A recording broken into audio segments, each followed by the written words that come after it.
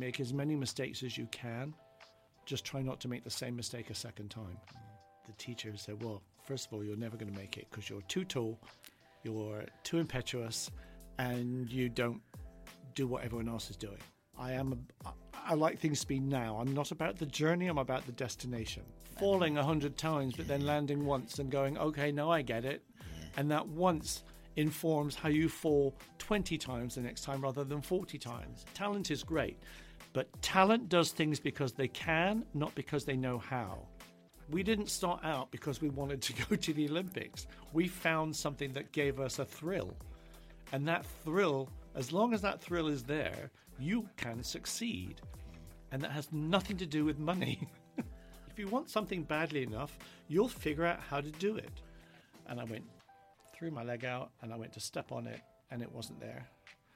And I literally crawled off the ice, and that was the second surgery. I would have ended up in Holiday on Ice. I would have ended up performing. I would have ended up coaching, regardless of what happened at the Olympics. That thing with those things on my feet in my, as I call it, my happy place, and my white canvas, wasn't going to go away, and I didn't need the Olympics to make that happen. The judges are there for free.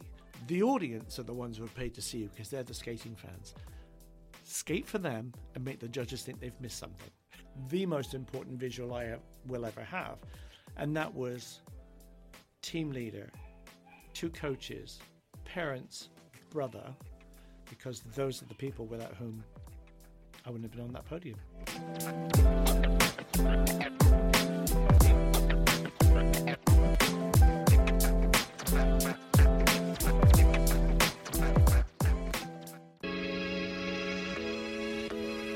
I'm on a mission to help the world to see success differently. Through sharing the stories of our guests, I hope to inspire those that listen. This is the Different Hats podcast, produced by H2 Productions. I hope you can join us on this journey.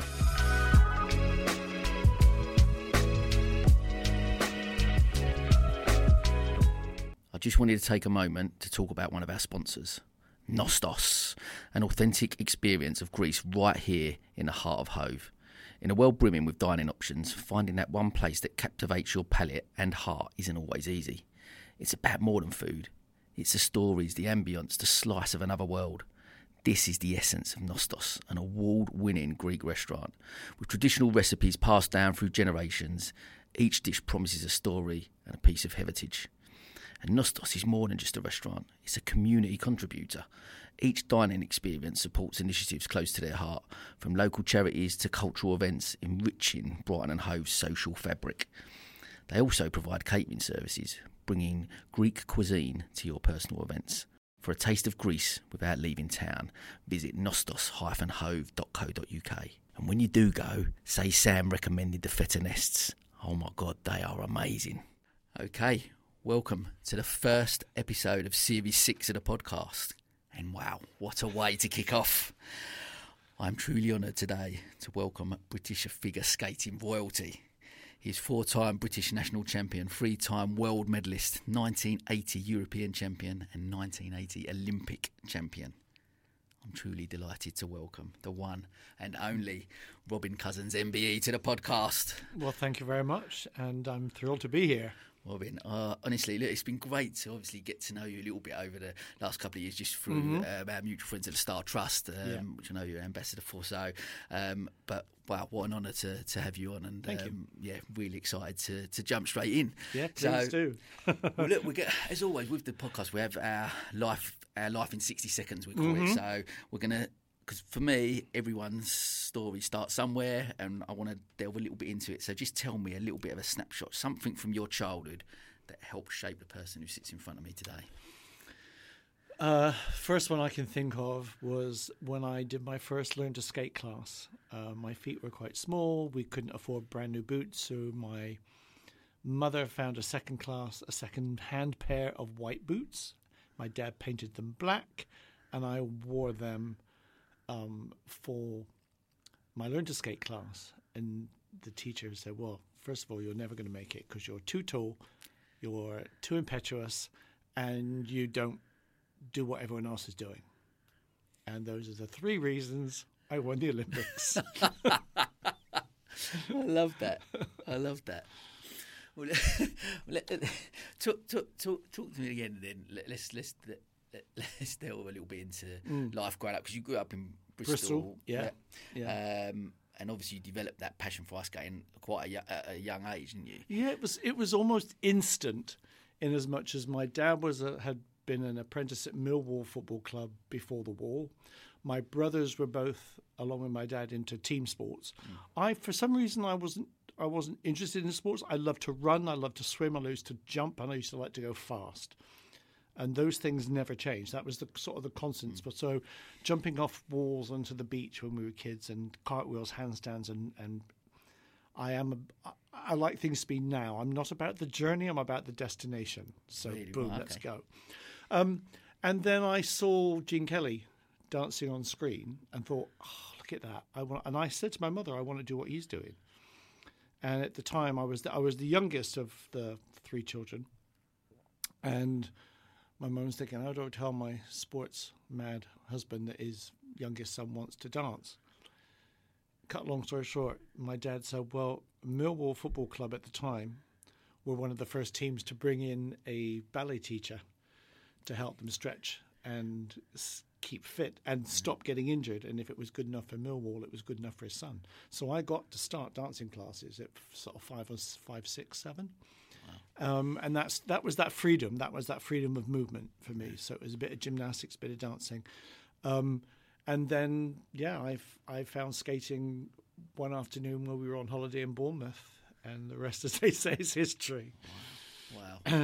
And what I'm keen, when you mentioned at the starting point, those three elements, people go, oh, you can't do that, or you're never going to achieve that. Constantly. But what was then, as your mindset to go, I'm not going to listen to that? Where does that come from? I suppose it was the encouragement. The one thing about my parents, we might get into a bit of their personal history, which I think informs how my brothers and I were brought up and how we are. The S word was never part of our culture, sacrifice. Nobody sacrificed anything. We did what we wanted to do, maybe at the expense of something else, but it was never considered to be a sacrifice. Our parents never said, I'm sacrificing this in order for you to do that. It's costing us this to do that. It was always a supportive environment. At one point, I was going down to the ice rink first thing in the morning. One of them was taxi drivers down. Then in the afternoon, my brothers were at Bristol Grammar School and I was at Henbury Comprehensive, because I always say I failed my 11 plus in order to not have to go to school on Saturday, because that was skating days. But then in the afternoon, my brothers were playing rugby, cricket or football, whatever it would be, and we would go and watch them. And then my middle brother was playing a musical instrument in the Bristol Youth Orchestra, and we would go and support that. So the family was incredibly supportive, not only of collectively as a family, but of what we all wanted to do. My brothers even did an extra paper round if there was an extra bit of money that was needed for me to be able to go to an extra skating lesson before a competition, or for whatever it would be. We all mucked in. And I think that's the thing. And I sort of coming a bit sideways is that I've always thought the more people, if they're not talking about you, they're talking about somebody else. So don't worry about it, they're talking about you. It's a good thing. And also then that question, as you say, the more you get told you shouldn't or can't or won't or mustn't, it's your job to figure out why are they saying that. Might be some truth in it, but you still want to find out yourself. Obviously, you're not going to put fingers in a socket when they say don't. But the idea that I was too tall to skate, or you're too impetuous, you're not listening, more importantly, you're not doing what everybody else is doing. The reason the skating was exciting to me, I was doing dancing classes, and of course the curriculum then was so strict.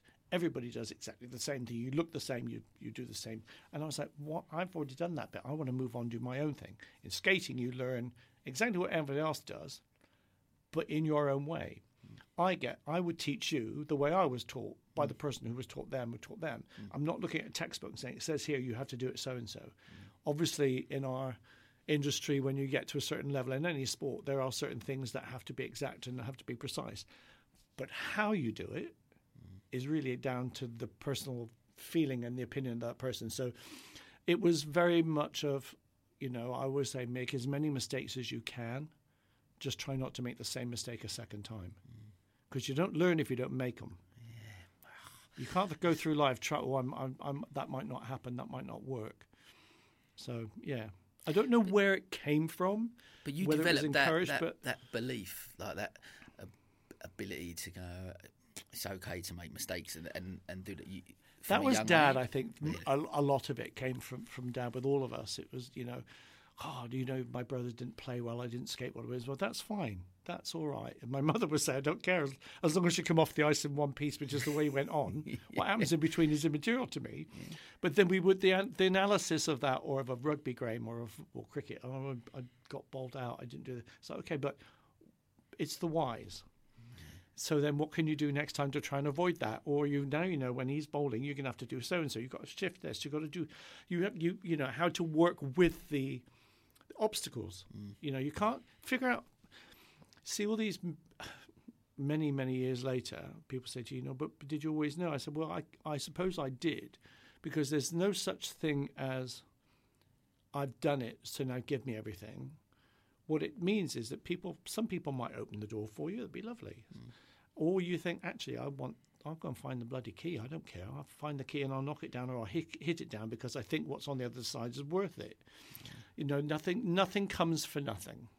There has to be consequences and there have to be reasons, and you figure them out. Yeah.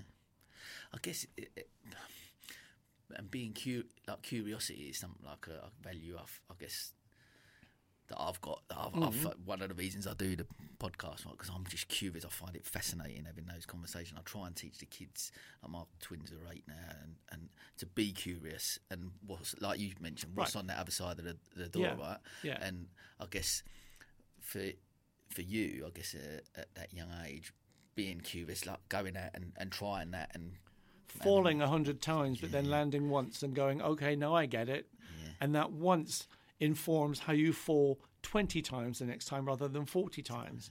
And as much as you get things wrong, when it goes right, take that little nugget and figure out, how can I apply what I did right there to these other things that are constantly going wrong.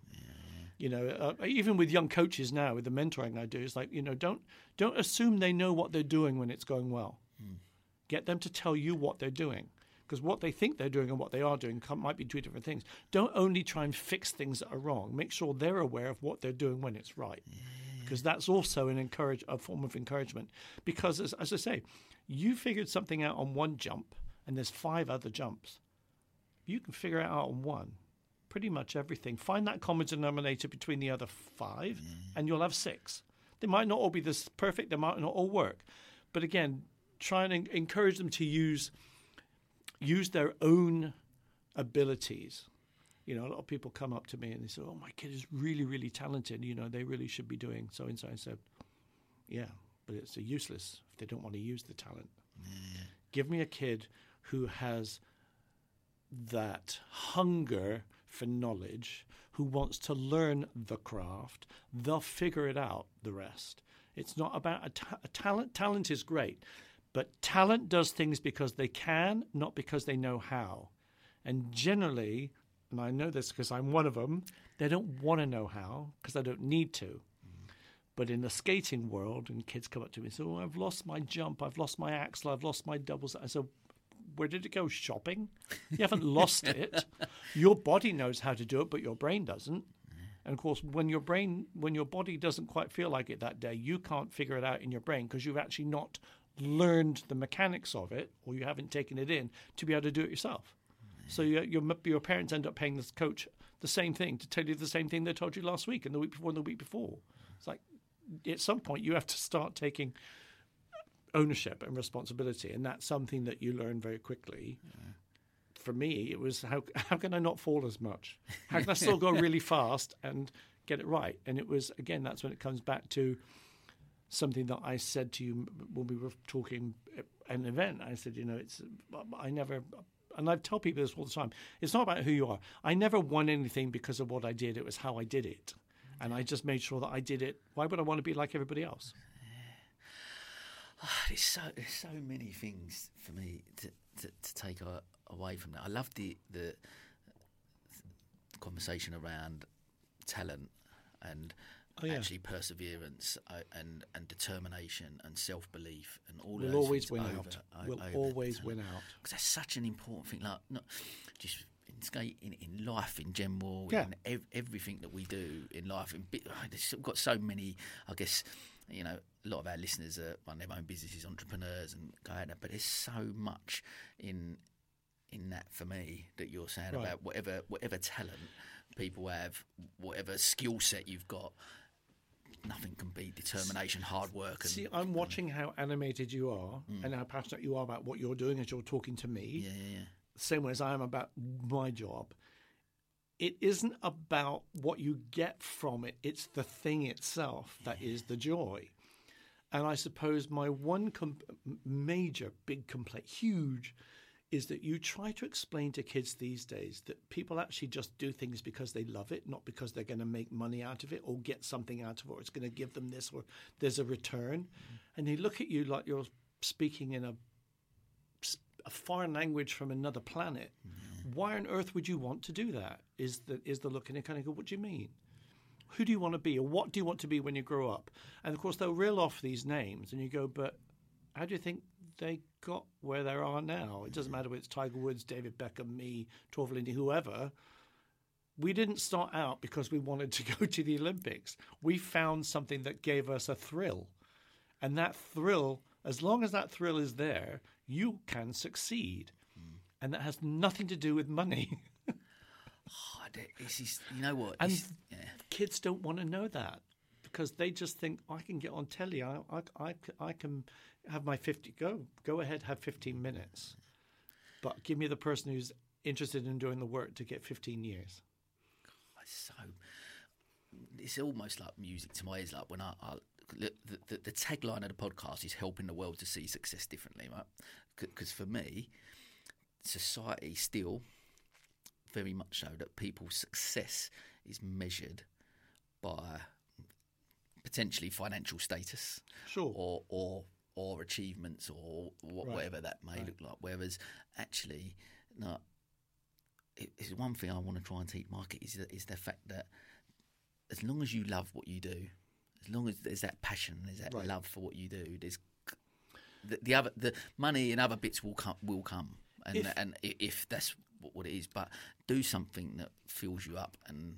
Yeah, and if you're lucky, you can find that. Yeah. A lot of people are friends now with their sort of teenage kids saying, they're trying to decide what they want to do with their career, and there's so many options.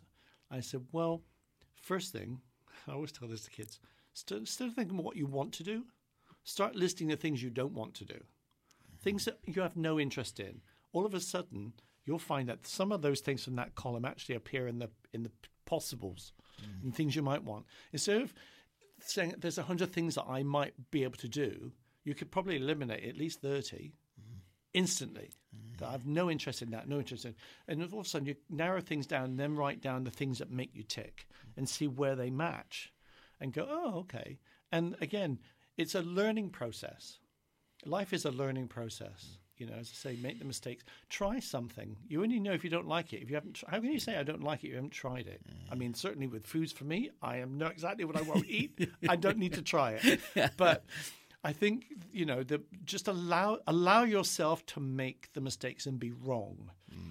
And I think with kids going forwards, is you can't. Back in our day, we didn't. And I left school when I was 15, for goodness sake. But I was already traveling internationally. I'd seen more of the world than my geography teacher had. But it was, why not? Yeah. It's interesting.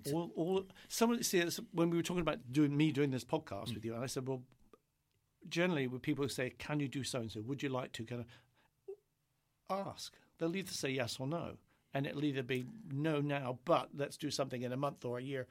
There's no. All they can do is say no. Yeah. That's the thing. It's not a horrible word. Never, but I'm a big believer in that. Ask the question, right? Yeah. Like you said, what's the worst that can happen? But it's interesting. I'd love to tap in a little bit to that about, like you mentioned about school. Obviously, you had a focus, I guess, from that young age and a passion that you'd found. Yeah. I guess some people maybe out there haven't found that yet and don't find that at a young age. But what are your thoughts around education? Because you mentioned we're not really set up. Our system doesn't allow us to make mistakes and fail. It's not geared up for that. What's your... I put it slightly sideways. I had a conversation with a famous Russian skater back in the day, and the question she had for me was, and it was quite late, it was Olympic level, so she was, what is leisure? She said, because they have no translation for that in Russian. And of course it was, you do things properly or not at all. That doesn't mean to say that you have to be an Olympian. If you're going to do it's like adult skaters, people who are swimming well into their 70s. It's their again. It goes back to the joy.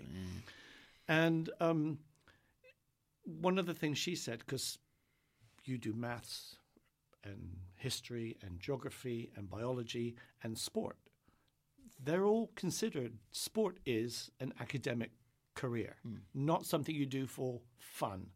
So again, if you were kicking a football around, playing field hockey, basketball, a little bit netball, rounders, we all were kids. Those things are the stuff that schools were able to provide. But of course, in a lot of these other countries, and certainly in my sport, ice hockey is huge, and there are pee-wee clubs. There are 15, 16 ice rinks around because all the universities and high schools have ice rinks because they have hockey teams, and it's part of the thing. So it's ice rinks are few and far between, not that many more nowadays than there were 40, 50 years ago when I was starting out. But again, it's all relative to what's required. But going back to the education thing for me is yes, everybody wants a good base, but I think we now know that allowing the creative juices to start to flow of somebody, and again, have them finding out earlier in their life what they have no interest in. Don't make them do something if they have no interest, but find something similar that go, if you don't like that, but you might like this type of thing.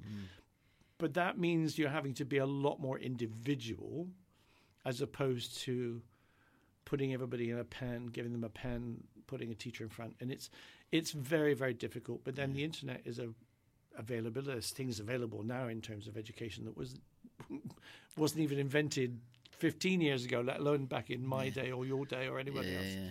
So it is always difficult, but a part of it is the attention span now too for people to actually think that I can't get it in 10 minutes. No, you're going to have to do at least 3 weeks. Ooh, it's instant gratification. Instant gratification, yes. And there is no such thing. Yeah. I completely. I spoke on a previous podcast about this exact thing about delayed gratification. How my kids even still now we just get something on Amazon and it'll be here tomorrow, and it's like there's no. Like you said, you relate back to hard work and effort that you put in, and the gratification of, for me, still here we are, 40 odd plus years later, being able to put my skates on and get on the ice into my happy place with other kids who I know at their age are feeling what I felt when I was their age. And that's the thing you try and move on. Or even through Star Trust, doing these little skating sessions we did we do at the Worthing Rink over Christmas, and people have paid. So it's just great to have 4 or 5 people who have never been on the ice before, and at the end of the session going around, having a lovely time, and going, oh, this is it is for me, it can be a joyous place, and skating is great because mum, dad, grandma, grandkids can all do it at the same time. Recreationally, it's fine, but it's where you do it. Christmas drinks pop up every year, it's fine, and it's busy and it's wonderful, but I think it's the gratification of just being in a position to do what you love, regardless of whether you're any good at it. But if it gives you joy, please keep going and pass that on. Again, it's not about being an Olympian. It's not about being on telly. It's not about being being a pop star. It's about being able to sing, or I just want to dance, or I love to be in a club, or I want to play golf every week and be absolutely appalling. But try taking me off that golf course. That's the thing. It's that thing. You can't buy that thing. people are born with this ability, and then everybody has their own ability. It's finding where it best fits, and everybody should be allowed to find their best fit. Love that. And there's so much of that you're saying about going through life, whatever stage we're at, finding those things that light us up and that give us joy, and trying to do more of them. And that's because you come, we get to our deathbed and we look round and you go, I don't want to be there going, I wish I had. What if? Yeah. The what if scenario. Yeah. People say, I have that a lot with people who say, well, it was different for you. It wasn't. Yeah. I would like to think it was different for you now in a better way, but it's not necessarily that way. If you want something badly enough, you'll figure out how to do it. Yeah. Again, that's just to have a go and just to try. And then, okay, this is what I'm going to need to do to be really good at it. And that's what it's going to cost. Okay, reality check. Some things you can't have because you can't afford them or they can't. Okay, so again, find a way around. Find something similar. Find another way to use that inspiration that you've now discovered that you've got for something. And it's... the mentoring thing is great because it's trying to get that light bulb moment in people who don't think they have a light bulb, let alone that they are the switch to turn it on or turn it off or change color. And that the simplicity is we all have the thing in us. How we choose to use it is up to you. How hard you want to work for it. But nothing will ever come to you for nothing. Love that. And I guess listening to you talk, I'm assuming is one of the reasons that you support the Star Trust so much and such an ambassador and advocate for them because of exactly that. It's the kids thing. That's always been not to dwell and to delve in, but my father had TB in the war when he was stationed in South Africa. Him and my mother were engaged, and he broke off the engagement because I'm not going to be alive. So my mother would write back to him saying, I didn't get your last letter, so I don't know what went on. And he was brought back. He survived miraculously and came through it. And I remember him bringing his wet film home and saying, I'm done. I don't have to go back anymore. They also lost their first child to meningitis at a very early age. And so I'm actually number 4 of 4, although three of us that are alive now. And it was... I think, as I said earlier, their history informed how we have ours. And so they were very grateful, and my dad was a civil servant. In the old days, anybody old enough to remember, you used to send your car tax to Cardiff.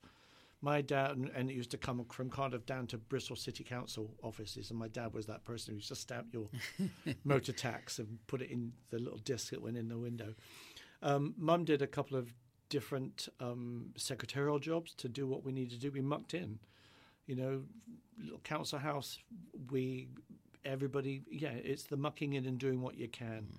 And I loved it, and we all loved it. And I got to skate. My brothers got to do their thing. And we were never asked to do anything other than respect the time and the effort that had been taken to get us to where we wanted to be, whether it was the cricket pitch, the concert hall, the ice rink. They were happy to be taxi drivers. Just don't take that taxi driver for granted. I would, walk down up to the bus stop at Seamills and take the number 42 down Park Street and then walk across into the ice rink and then do my early mornings and then get the bus back, do school. You do what you need to do, and you find out. Sometimes you need those hardships. I always talk about when I first went to London, I was living in my £9 a week bedsit and stocking shelves at Whiteley's department store. You find out how badly you want something by what you're willing to do for it. 2 years was enough of that. And then, my life kind of changed a little bit leading up towards the Olympics. But then within all of that, there was this thing in the back of my head with Les Bardsley telling me as a 16-year-old, what are you going to do if your career's over? Because I missed my first World Championship because of my first knee surgery. The second one was going at that point. And I thought, well, it can't be over because I haven't had one yet. And we didn't have, Team GB didn't exist. We didn't have a physio. We didn't know anything about it. And there is something to be said, I think, for the less you know, the easier it is to just get on and do something. So now, of course, we know so much about joints and what you should and shouldn't be able to do as an athlete. And we read it all the time. Athlete careers are over because of a broken bone in a foot or knee joints going. Well, no one was going to tell me it's over. I was going to figure out how to do what I needed to do and compensate. My back suffered as a result of the knees, and in 3 weeks' time, I'm having the final surgery. I'm calling a halt. I'm getting a full knee replacement. Wow. But I cannot complain what the 8 surgeries have allowed me to do, including 2 surgeries before I even got to the Olympics. It's, that's the thing people forget or don't think about. But I didn't know any better. I didn't know any different. So after the first surgery, and these were under the knife, so this is before arthroscopic surgeries and keyholes and all that. So, it was 18 weeks, I think, for the recovery from the first knee surgery. And when I had the second one done a year and a half later, 2 years later, Les was like, come on then, we know what we did last time, we'll do it. And we were back on, I was back on the ice in 15 weeks. It was great. Now they get you up walking the next day. But it's like, okay, that's what I'm stuck with. That's what I'm stuck with. There's no excuses. You can't make excuses about it.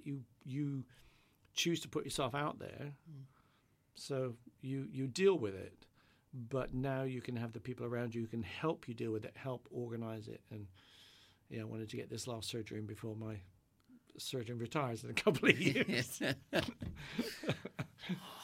So many things. I mean, look, can you still pinpoint a time like you started skating, you found that joy and that passion, that thing that lights you? Do you remember a point where you thought, I'm going to get to the Olympics and I'm going to be an Olympic champion? Was there? Well, I think the year back in the early days for me, the novice and junior championships were at the beginning of the year, and the senior championship was in the December before at the beginning of what was then the international season. And I had won the British Junior Championships in the March in 1972, which allowed me to compete in the 72-73 season British Senior Championship that same year. So there was only 3 of us in it. John Curry was number 1, Michael Fish number 2. I was 3rd in my first championship. I don't tell anyone there was only 3 in it. Shh, keep that a secret.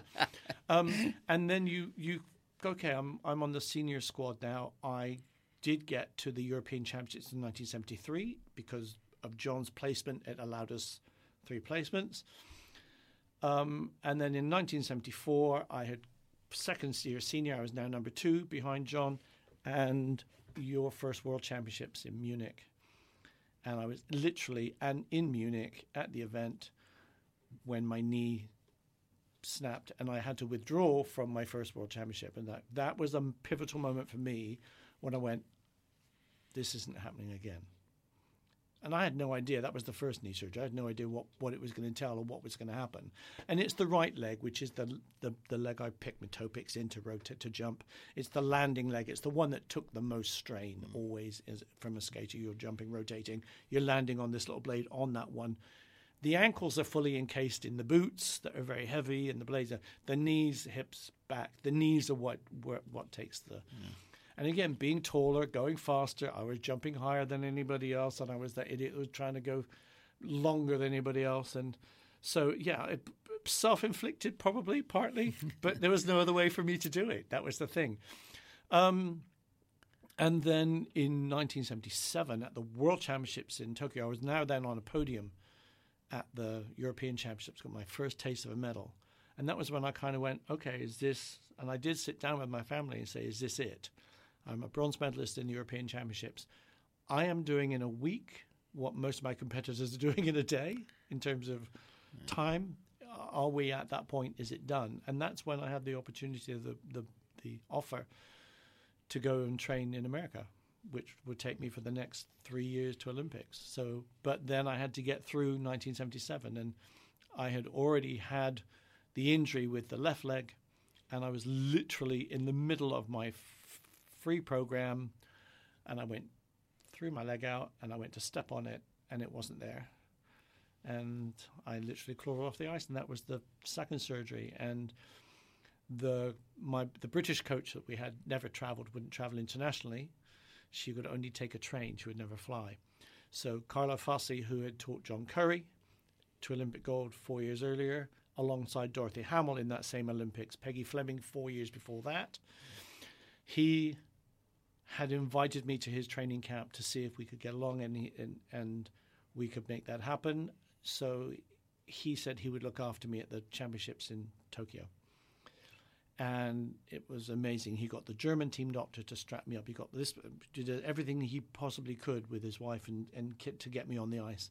And they got me through 2 days of the events, but the third one, I was done. And then it was after that show my age, Zetter's Pools. Paul and Helen Zetter, who ran the Zetter's Pools, the old days when you used to do your pools. Yeah. They had started, and they were very instrumental in what was then the early days of Sports Aid Foundation. And Sports Aid Southwest had been incredibly supportive of me, and I was getting a small, tiny, but very important money to help towards training, etc., etc. And in that year, 77, 78, the National Sports Aid Foundation gave 2 awards, and we're giving 2 quite substantial awards, one to the Winter Olympics and one to the Summer Olympics for the 2 athletes most likely to.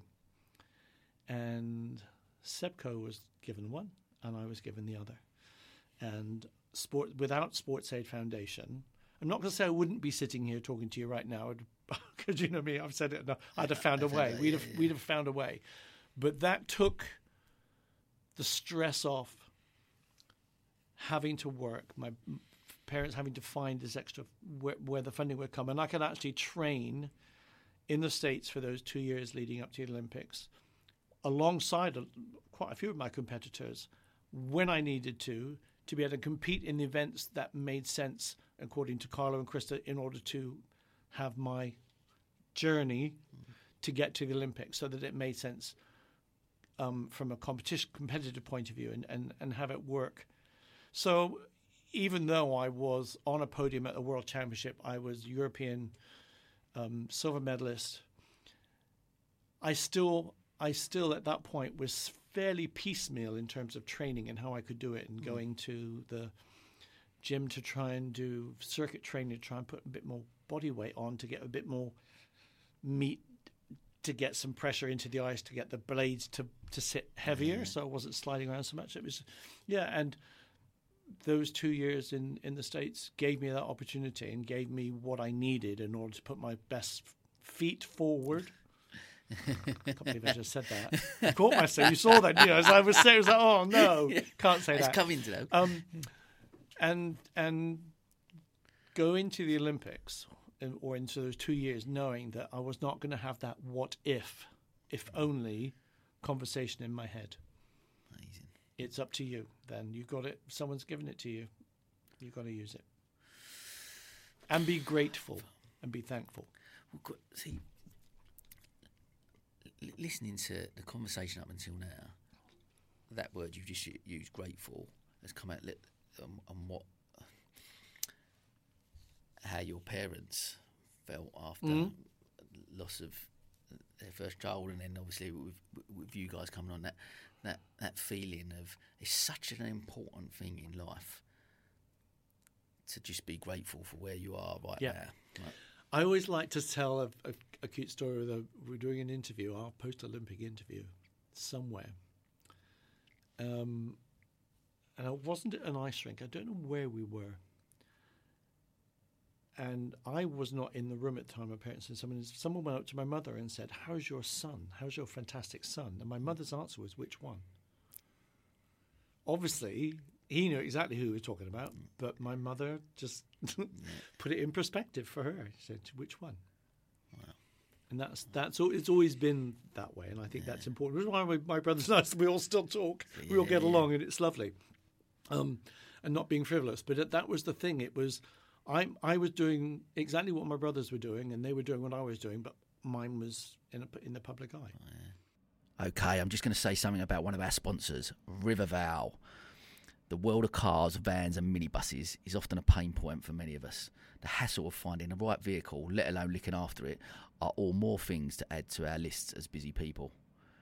Riverval's mission is to make motoring manageable, and that's why they provide leasing, purchasing, servicing and vehicle management.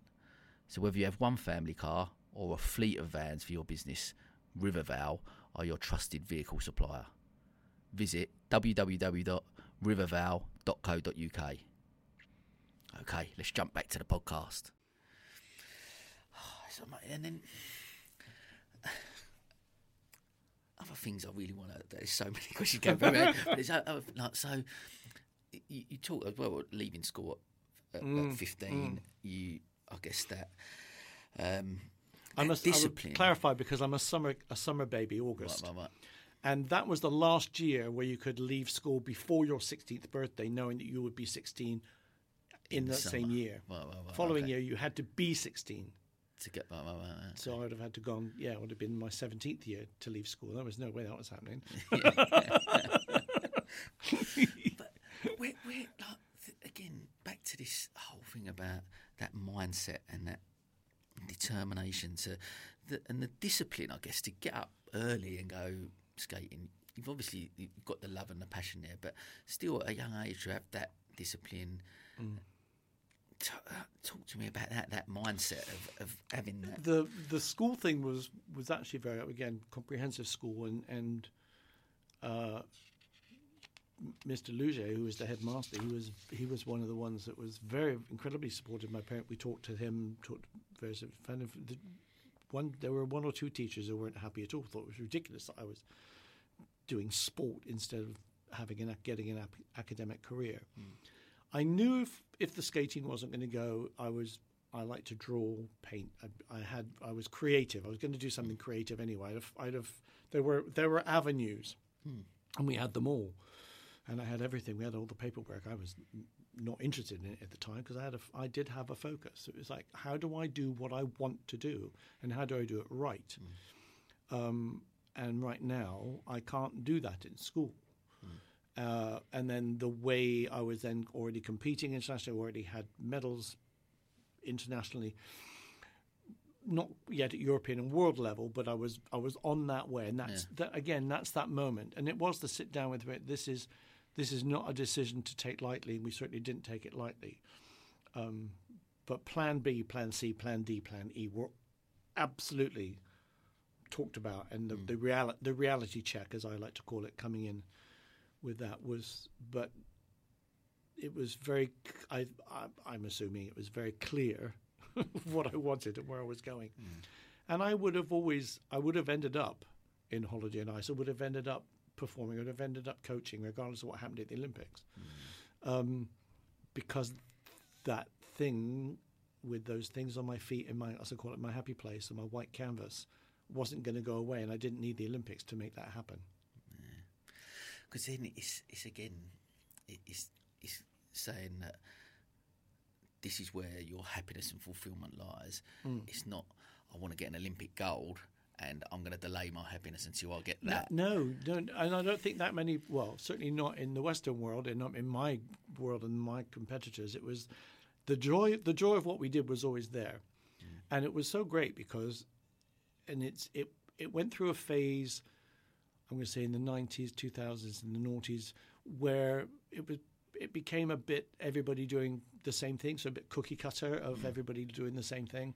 Whereas now there's more freedom in how you can create what you want to perform out there in the international skating world. And of course after myself and then with Torvill and Dean, everyone wants to try and skate like that. Well, you can't. Yeah. You can try and emulate it, but actually take what they've done, and then eventually it happened with the Canadians, take what they've done and take it to the next level. Use what someone else is giving you and visualize it and then do your own version of it. So, we're now, and it's great. I love watching, and I can still be creative and choreographing and know that there's no rules for what I need to do if I'm teaching or doing something with the Holiday on Ice. Or if I'm choreographing with the students, it's the first thing is question for you, what do you want to say? Because this is you writing a sentence about yourself. So, or I would say to some kids, you spend all day being yourself. Set foot on the ice, put your skates on, and give yourself a fantasy name. Do something else. Be whoever you want in your head that allows you that freedom to just show off. Because that ultimately, that's what if you're going to put yourself in a stadium, whether there's 3 people in there or 4,000 people in there, ultimately your job is to show off.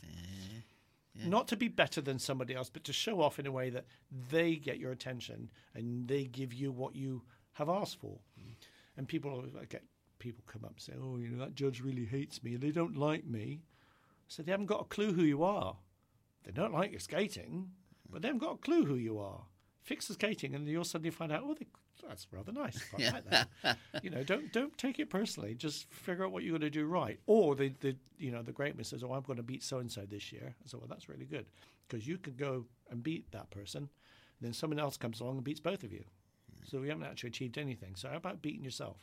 What was your PB? What was your what mistakes did you make last time? Okay, now how about only making one of those and maybe making something else better?" That's the goal every time for betterment. And it just takes that pressure out, because by the time you get to Olympics, no one's out there to beat each other. They're there to do their job. And that's such a valuable lesson for me, listening to that. Because there's so much in society, again, especially with social media now, that we're constantly comparing ourselves to other people, as opposed to just going, can I be the best version of myself? What am I doing? Am I going to be the best version of myself? And actually, we go on social media, we see people's highlights. Oh, but look how well they're doing, and look how well they're doing, and you're trying to beat other people or get better than them. But I find social media a bit odd. I call it the 3 Bs. You're either bragging, begging, or bemoaning. Like, it's social media works great when it's helpful to other people. But if it's people can be very proud of what they've done. Do I need to tell a bunch of people that I have no idea, who don't know me, I have no idea who they are, that I have just done that? It's great to for endorsements and to push things out there, and I use it, probably not as much as I would like, or I probably should. But you get lost down those rabbit holes of videos and scrolling. Hang on a minute, that's 2 hours or an hour, whatever. I could have been doing something productive instead of watching and looking at what other people might be doing when I could be doing something else.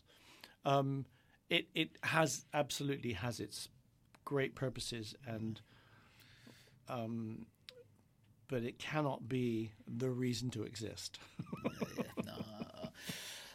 I agree. And I guess what strikes me with you, and having this conversation, is your level of self-awareness now. But actually, listening to you talk about, even as a younger age, had you always had that, like a really good level of self-awareness? Yes, but I didn't know. Okay. I did. Again, you don't know. Now I am very aware. Was I like that? Did I do that? Was that the reason I did things? I don't know. I suppose hindsight is a wonderful thing, and I'm very clear in helping move people forward that are trying to do a version of what I did, regardless of whether it's sport or otherwise. And it comes back to, take the skates off the feet. The mindset is exactly the same no matter what it's going to be for. The only other thing I always say now, you can do whatever you want, just earn the right to do that or have that. Have you put the homework in? Do you know the history of this in order to know your history to inform your future, type of thing? It's I can do that. Well, have you looked on YouTube to see all those people that have already done that over the past 50 years? So what version of yours is going to make it better than those other hundreds of things? I have no idea. Okay, how can you do that if you don't know your history? And that's the same with lots of skaters. Look at things and they go, that's brand new. I said, actually, no, there's a video from 1984 of somebody doing that, even earlier. There is no such thing as a new thing. Everything old is new again. Earn the right is a good one. Yeah, you can do whatever you want, just earn the right. Love that. Well, look, over that, you talked a little bit about. You obviously alluded to your knee injuries and would that be if you go back and look at your career and you're like, was that the biggest challenges that you faced throughout your career? Yeah, and again, part of what I think helped was that there wasn't that much information about athletes' injuries. There was, sports science didn't exist in the 70s. It was something that was, and biomechanics and all of this. And again, there's so much information available now. Some people might even just start based on the fact that they don't fit the module. Well, then move the parameters, figure it out. And that's what we had to do. I talked about Tokyo and the World Championship. I ended up having to do a specific element on the wrong leg going the wrong way in order to do it, because it was a required element for that event. But was it great? Of course not. But did I do it? Yes. And did I lose points? No. But I did what I was required to do, just on the other foot, going backwards. It was an odd thing. But you figure it out. That's the thing. You figure it out. And that's such a win-win situation, is that you can't look at a problem. Problems are there to be solved or worked around. You can't ignore them. They can't be eliminated. It's such a valuable lesson for anyone. But this is stuff that you learn by allowing yourself to go through that process and looking back on it. And again, we probably would be having this conversation, and not many words would have changed had I been second or fifth at the Olympics, or not even got to that Olympics. It's never a given, and as long as I was on the ice and I could skate, okay, now what? That's all you want, is now what? Because then you're not defined by your achievements, but you're defined by what you do, right? And I think I'd already made the decisions, but certainly, again, because of surgeries and things, now I had medals, and I had done this, and I was world medals, and the Olympics was a pinnacle. Did I really want to try and figure out another 4 years? Or is that, no, I'd actually done what I wanted to do. And my thing was performing. So I knew that I wanted to join an ice show. I knew that I wanted to enjoy what my skill was and not worry about 9 judges deciding whether or not they thought it was good enough. As Carlo, it's funny, he said this in another way to John Curry, but when he said to me, he said, you have to understand, he said, the judges are there for free. The audience are the ones who are paid to see you, because they're the skating fans. Skate for them and make the judges think they've missed something. Love that. And it's just, it's exactly, the joy of what you do. And that was the thing coming into the Olympic cycle in terms of music and how I was going to skate. He had done it with John Curry 4 years before. John was very balletic, wanted to be a ballet dancer on ice. And Carlo's reaction to John, and he told me this, I said, you can do exactly what you want, but you have to give them what they need in order for them not to ignore who you are and what you're doing. Yeah. Okay, that makes sense. 4 years, jump 3.5 years later, and we're looking at material, and he said, you do these exhibitions and you have the disco music going and the crowds are going crazy. We have to try and find something like that to compete with. And it was like, disco music? The judges they're not going to like it. He said, and again, they don't have to like it. Yeah. But they have to know that you get it and the audience get it, and you're delivering what they want. And even now, when kids go, finding music and judges will say, we don't have to like what you do, but your performance of it has to make perfect sense to us under the rules for us to go, well, then that's a so-and-so, and that's a tick, that's a tick, that's a tick. It's not we're not dealing in the 6.0 and 5.9 anymore. Yeah. Everything has a value, but so what is the value? Does it make sense? So I always say to myself, if I don't believe what you're performing, how am I supposed to? Well, because that means you're doing what you think you should do rather than what you want to do, and tell us who you are, and all of a sudden your score goes up and you haven't done anything differently. For me, what I take from that very much is about, I'm obviously a fan of storytelling, and obviously on the ice you're telling a story and you're trying to say, and if you can do that then in the same with anything in life, we do it authentically and what we Right. believe in, Yeah. that's where that takes it to the next level. Music is such a big part of my life. Always has been. Yeah. Mum and Dad were jazz. My eldest brother was into Metallica and Cream and Jethro Tull, and then Nick, middle brother, was the classic. So we always had all sorts of stuff playing. So I have quite an eclectic mix.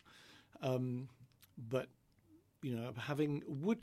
someone asked me recently in an interview, would I have enjoyed skating to lyrics when I was competing, because that's now allowed? And I said, well, it's interesting because it absolutely adds another layer to the performance, because the audience either know the song or they can hear it. But I said, that's actually something else that has to then come into the hands of the competitor. Is that only if they've got to deliver what the judges need to see and make it pretty with music, they've also got to interpret and understand where their performance sits with the lyric that's happening. And there's so many people, there's some beautiful songs that go, they haven't got a clue what they're skating to. Because English is their second language, or there's people skating. It's a very famous French song called Je suis malade, which is so beautiful, and it's sung incredibly well. And loads of people skating and smiling, and it's about a poor girl wanting to kill herself because the boyfriend's left her. But it's in French, so it sounds beautiful, and the soarings, and you go, no. Google Translate is your friend. That's a whole other conversation. But so I love to compete, and I love to perform with lyrics and find songs. But then you don't have to worry about the elements that you can perform to the lyric, and you can use the lyric. Whereas in competition, it's actually quite challenging, and for me, it's an unnecessary level of need to have when you're probably trying to decide whether or not you can do 1 triple jump or 3 triple jumps. Okay. Yeah. Well, look, I've talked about a few challenges and stuff like that. I wanted to just briefly talk about, like, obviously being openly gay during a challenging time. There, talk to me a little bit about that. How did you navigate that? What was it like within the sports community? I don't know that there was much navigation, because I still am. You go somewhere, you get on stage, you watch somebody perform, you do your job, you train, you whatever you have to do, and you get off and you go home, regardless of who you are or what your sexuality is or what your politics are. You leave that at the door.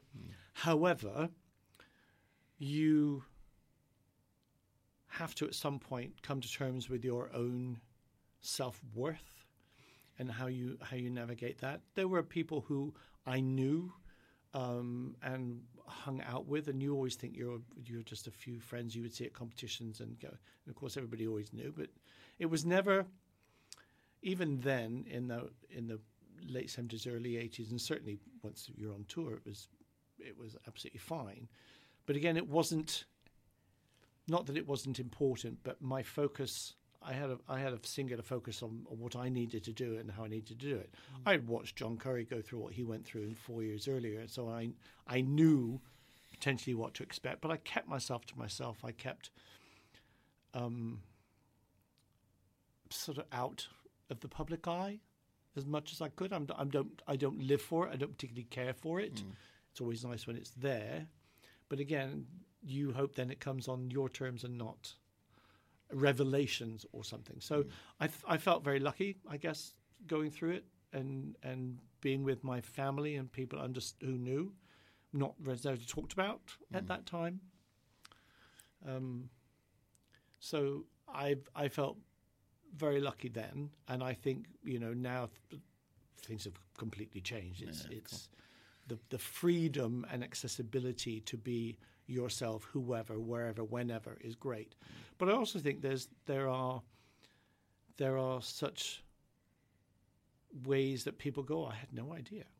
Well, why should you? Or why would you? Or, I didn't know. I thought they didn't look like that when they were on stage. Well, why would they? Because they're on stage. If a spotlight goes on you, I never wanted to see an actor in the street looking the same way as I would on film or on camera. And people's innate personalities. And there are people who have such enthusiastic live my life, and that's wonderful. But I was never that person. Okay. That's it. Because very much back to the thing we talked about earlier on our deathbed and the what if and et cetera, and you go the same. I guess there's the book by Ronnie Ware who says the regrets of the dying, living a life true to ourselves, which is the biggest regret of the dying. Right. So just I guess that to embrace every part of us as an individual. Absolutely. And I could do that with the people that mattered to. Yeah. So it was never behind my family's back. It was never not. When I finally had that conversation, and I think there's, again, I grew up of an era where the adults of that time would have felt guilt over having a gay son, gay daughter, whoever. They feel that there's something that they did wrong. And it's only when they realize, and that realization of that that you are not affected by what they think, or they are certainly now not affected by how other people see their children or their family or their brothers or sisters, whoever it might be. And that takes the onus off. And you have no control over any of that. Someone once said something to me, which is it takes a little bit of brain going. Someone else's opinion of you is none of your business. And it's you kind of go, oh, you're right. Yeah. I love that. Because I've got twins, and one my born boy and a girl, and my son is we refer to him now as Lucy, and it was Luca, and referred to Lucy. And I think for me as a parent, in 8 years of her life now, like I said, referred to as a girl, has opened someone that's very open-minded and like to think very liberal, and I've always been in that way. They've taught me more about the world in these 8 years that she's been alive, and actually that we're all human beings, and that's how we need. Right. We're and I think also at that age, they're not yet aware of everything that other people have gone through in order for you as a parent to allow them to have the life that they need. And there are so many people around who don't have family, who don't have connections, who don't feel like they fit in anywhere. Of course, we all fit everywhere, which is the most important thing. No, it's just really interesting. I was just keen to, I guess, just to explore that with you, and I love the fact that you've described it like that. That actually, that was my life, and the people that needed to know about it knew it, and what I did and then, embraced, and that was it. And that's all. And that's all that matters. Yeah. Amazing. But everybody's different. And everybody then has their own way of either coping, dealing, or otherwise. But the great thing is that there's probably more availability now than there ever was for help and support for whoever, whenever, wherever needed. Amazing. Look, I know you've mentioned this earlier, and I love this statement that I never won anything because of what I did. I won it because of how I did it. And I found that brilliant. And but it's just obviously that focus on your performance and that resilience that you've got. So I want to delve that deeper into that sort of. I'm really. One of the things on the podcast is delving into people's minds, especially someone, an Olympic champion sitting opposite me, and that mindset and the strategies you employed there to, I guess, one of the reasons you mentioned that is because of the error, I guess, in the Olympic routine, right? Changing the narrative around turning it into an opportunity. You make a mistake, you've got a choice. You either dwell on it or move on. And I had 30 seconds had gone before, and I had 4.5 minutes left. So which do you choose? The 4.5 minutes, you just make it better and make them forget what they did, what they've already seen. And I suppose that part, I'd say that was partly in the training of being allowed just to being allowed to make mistakes. I go back to then. That's why I loved Gene Kelly so much, is because every performance looked like he was making it up as he went along, and it was spontaneous. Fred Astaire, all day, every day. But you can see how much work has gone into that, and I bet you if you did it 3 times in a row, it would be exactly the same. It's not robotic, but it's completely contained. Whereas I went to a dance performance once and someone's shoe fell off mid-performance and they just laughed it off and they just carried on as if nothing had happened. Other people would go, oh, shock, horror, ballet company, somebody just goes, shoo.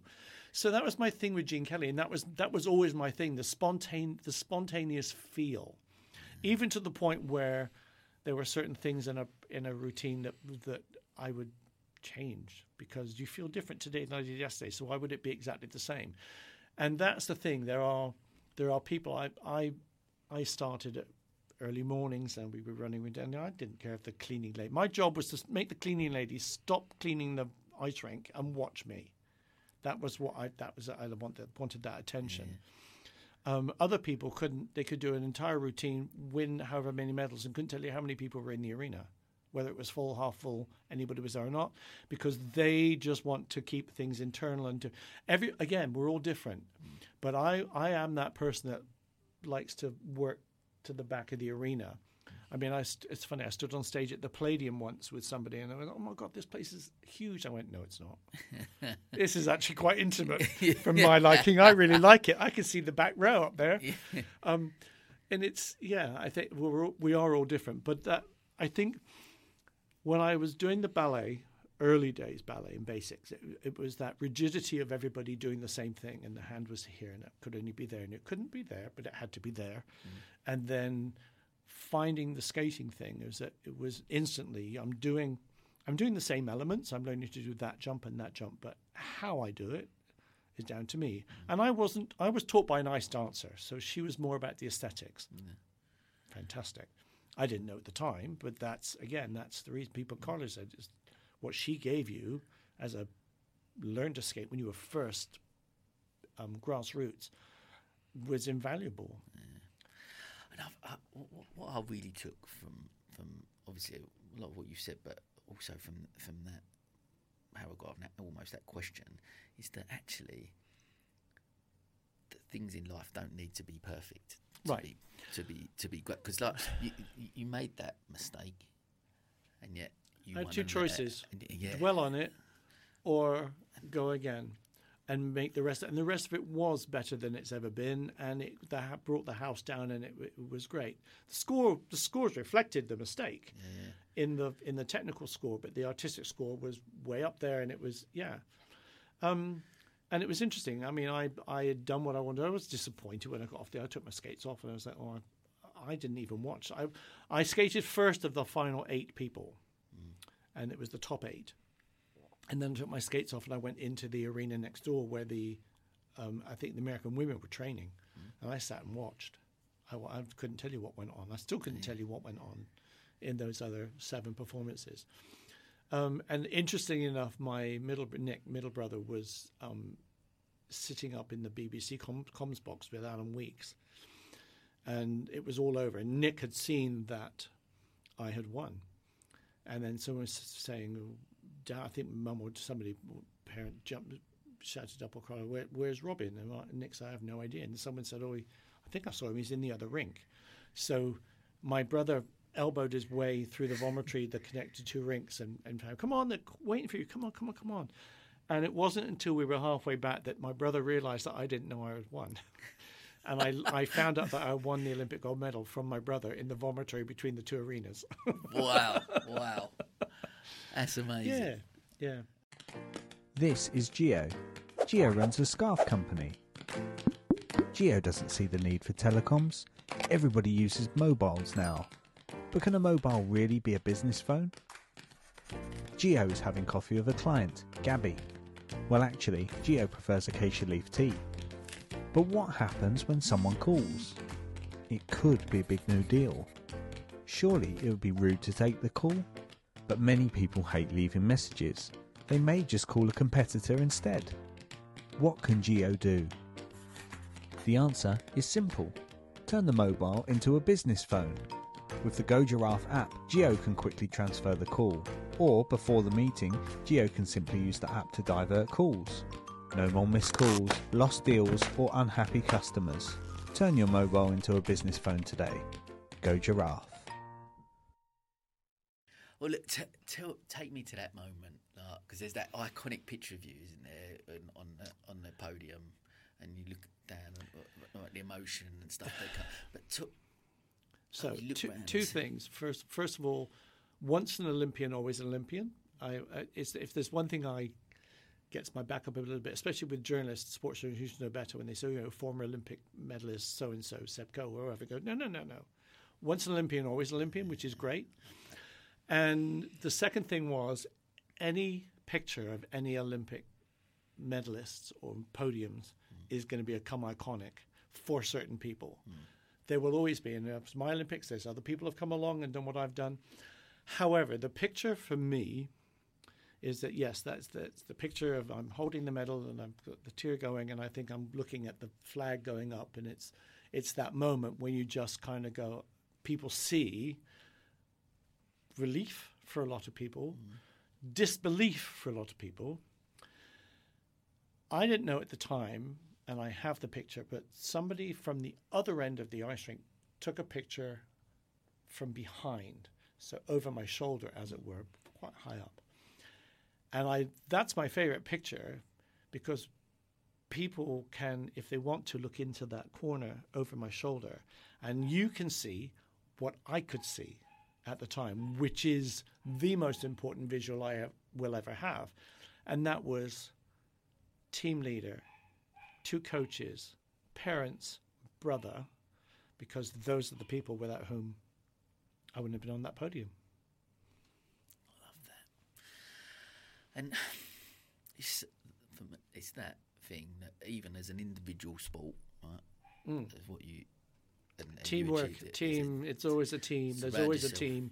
And the team stays with you because, he's no longer around, Les Barnsley. Without him doing what he did, the team isn't only what happens on the day where you are. The team are all the people who have done significant work, helped work, mentored, put a little something in your ear and you kind of, ooh. I always say to people, take every piece of information that anyone ever gives you, because at some point you'll go, you may have been told 10 years ago, but if it's worth it, it'll pop up when it needs to. But the team is not just the coaches or the parents. It's all the people that are behind you at that point. My oldest brother wasn't at the Olympics. And of course, newspaper, he's not there. There's trouble in the family. Now, my sister-in-law was having a baby, and in fact had the baby while I was on the ice at the Olympics, which is why Robin Jr. was born. So yeah, priorities. But it is that moment for me was when I found out, and I looked and I thought, that's why I'm here. It's amazing. Surround yourself with great people. You surround yourself with people who will tell you what you need to hear, not what they think you want to hear. Yeah, good advice. Yeah, reality checks. Yeah. Can you still go back to that moment? Like now, you're sitting here with me. Can you still go back and yes? And the reason I can do that is I've never seen it. I don't want the memory, and as faded or as twisted or changed as it had been in the last 44 years now, almost February. I don't want that changing because what I look when I see it isn't how I felt, or if I think I felt, or how I feel now. It's 44 years ago, and that's gonna, that I have changed. I have become a different person from then, hopefully better, certainly different, because we all continue to learn and grow. So my memory of what happened on that night is what I live off, not a video or looking at YouTube and sitting there going, look, that's me. No. It's again, everybody will be different. Other people, will like to look back on things. And I've seen bits And of course, because of the expense of Olympic footage, you only ever see 10 seconds of this, 30 seconds of that. So I've never watched the whole thing through. I know what I did because I was there. I did it. Sure. But I couldn't tell you what my competitors did. Great guys, mate. Because it wasn't about them. Yeah. I can't make it. You can't make it about somebody else. Yeah, I love it. And I'm always fascinated as well with talking about. And I think I'm going to know the answer to this from you just by getting the feel and the passion and stuff that you talk about. But with setting our goals as we do in business, right? We have to set goals, and same with Olympic. I've had Sally Gunner on the podcast as well. I've spoke to her, and you talk about again that journey and the process and enjoying that as much as we possibly can, because so many people talk about achieving that goal, and then actually it's a bit of a afterwards. You go, oh, was that euphoria moment for that split second, and then everything after now that what? is the now what moment. Yeah, exactly that. What's your take on that? Talk to me a little bit about it's, that for you. See, different for me, because the now what there was no now what. It was when. Because I always knew that I wanted to join an ice show, I wanted to perform, and my sport was one of those things that had an afterlife within its context. So the idea of joining Ice Capades or Holiday on Ice or somewhere, I spent my first 2.5 years touring with Holiday on Ice and learning about my craft and learning how to perform, and I suppose the first almost 4 months weren't particularly pleasant, in as much as I was loving what I was doing, but I was being announced every night, 3 times on Saturdays, twice on a Sunday, 10 times a week. Ladies and gentlemen, Holiday on Ice is proud to present Olympic figure skating champion. And you kind of go, okay, no, I'm trying to be what they think I need to be 10 times a week, when I have spent the last 4 or 5 years doing 9 championships a year. Yeah. So the context and again, the people around me and the other professional performers in the show who were so helpful, and Brian Clavino, who was the performance director and the performance skater, who ended up coming and working with me on some of my shows, was really helpful in making me understand that I can only be as good as I can be on that one performance, in exactly the same way as the rest of his cast can only be as good as they can be on that performance. Ignore, as I learned, ignore the announcement. Just do what you do every day for the reason you do it. Light bulb moment. Stephanie Andros choreographing. People have, they kept paying to come and see an Olympic champion, but there's no judges. So let's expand your repertoire. Let's change you slightly so that you give them, as I always say, give people exactly what they want, just not the way they expect to get it. So there were people around me, and I was very lucky, that helped me and have informed how I am now as a choreographer and a director and a mentor, because beyond the Olympic scope of what Carlo and Krista could do, they then helped me take it into a professional level. I was like, oh, okay, now I get it. But it's not instant. But I know that there are those people who have that focus and focus and focus and focus. And all of a sudden that focus has to change in a way that's drastic, because they're no longer hearing a starter gun. They're no longer working towards hearing a starter gun or the smell of the chlorine or holding a hammer or throwing a javelin. It's an interesting transition. Of course, it's only been fairly recently with UK Sport and Team GB, where people are helping athletes to transition into other things, and some of them have done complete universities, and they quite happily can walk away from this and go. But the mindset of the athlete never disappears. Yeah, sure. We find that with dancing on ice. Is if you find the athlete, they get okay, I just have to go in a corner and repeat this 50,000 times. Yep. Okay, bye. Whereas actors can't make a move without being told, because generally in a movie or a TV set, they're not allowed to. So they're constantly waiting for that validation. And there are those people who go, I don't have to wait for you to tell me. I can do it again on my own. Yeah, you can. It's everybody has a different mindset and how they will take what they've had for 20 years, 30 years, however, moving forward. So I feel incredibly lucky that I found that my craft could continue in the professional world, and now it's still going, as we're in discussions with Holiday on Ice about being creative and creating yet another show and choreographing for some of our younger squad skaters who are coming up and and saying, this is, it's thrilling to still be involved. Yeah, and I guess, like you said, the great thing for you, we talk right from the start of your story and that moment where you loved, you found out this is what I want to do. To building your career out of it, to still you can tell your passion and your enthusiasm. It's always going to be there. It's ain't still going there. anywhere. Like sitting opposite me. It's not always going to be nice, though. There are those times, no matter where you are, whether you're a novice, junior, senior, Olympian, where you just think the last thing you want to do is put the boots on. However, people say, I'm having a really bad practice session. Okay, who's telling you have to be here for the next half an hour? How about you take your skates off? Go have a wander around. Go somewhere. Come back and start again. Put your skates on again. Realize why you put them on, and then come back. And you might only get 10 minutes at the rest of that session, but that would be much better 10 minutes than you trying to plod on now for half an hour with that mindset. Go. I can do that. Yeah, because the session's an hour. There's nothing in the rule book that says you have to skate for an hour. You've got an hour within to do the work. If you can do the work you're required to do in 20 minutes, that gives you 40 minutes of playtime where you can experiment and challenge yourself and try things and try, watch the others. Oh, I'll have a go at that. Oh, but that's their music. Well, how do you know if you're going to be any good at skating to music unless you try a bit of everything? Again, it's allowing that freedom of allowing of expression. Just see the parameters differently. That's I think a hindsight thing that I have now, is an understanding that, as you said earlier, it's something that was in me. I don't know that I was fully cognizant at the time that that's how I was. Yeah.